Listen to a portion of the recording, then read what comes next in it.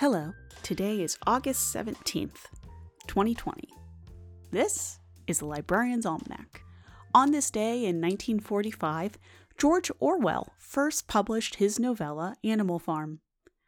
A democratic socialist, Orwell vocally criticized Joseph Stalin and his cult of personality in Russia. He wrote Animal Farm in part to criticize Stalin's politics, satirizing moments of Russian history that led to the revolution of 1917 and into the Stalinist era. Unsurprisingly, the book was banned in the Eastern Bloc until the collapse of the Soviet Union. As an example of ways Orwell satirizes Russia's authoritarian government and its empty promises, he wrote how the animals of Animal Farm develop their government, but it dissolves into totalitarianism that they had originally sought to abolish under the farmer. Regardless, they are certain it's going to be better. The belonging to the animal farm is a concept bigger than their concrete actions, and they take enormous pride and optimism in that. Orwell spells that out some more in the following passage towards the end of the book.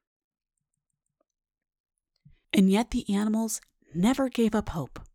More, they never lost, even for an instant, their sense of honor and privilege in being members of the animal farm. They were still the only farm in the whole county, in all England, owned and operated by animals.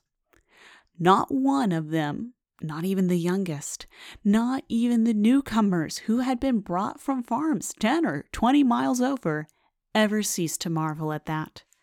And when they heard the gun booming and saw the green flag fluttering at the masthead, their hearts swelled with imperishable pride.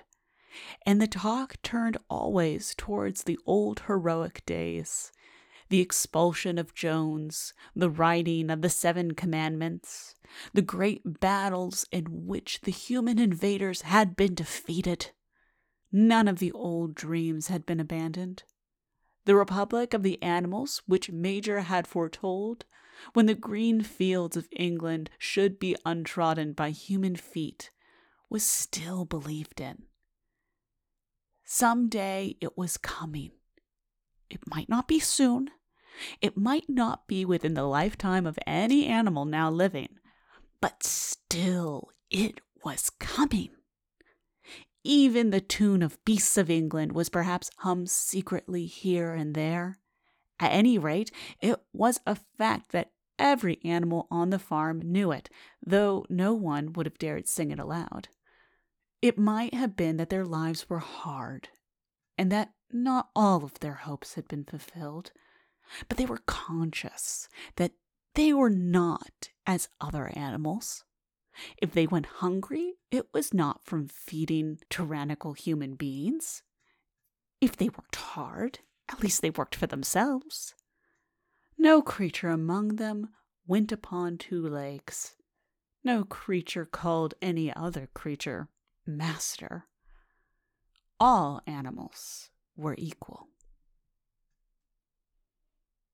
Feel free to shoot me an email if you'd like notes and sources related to today's episode.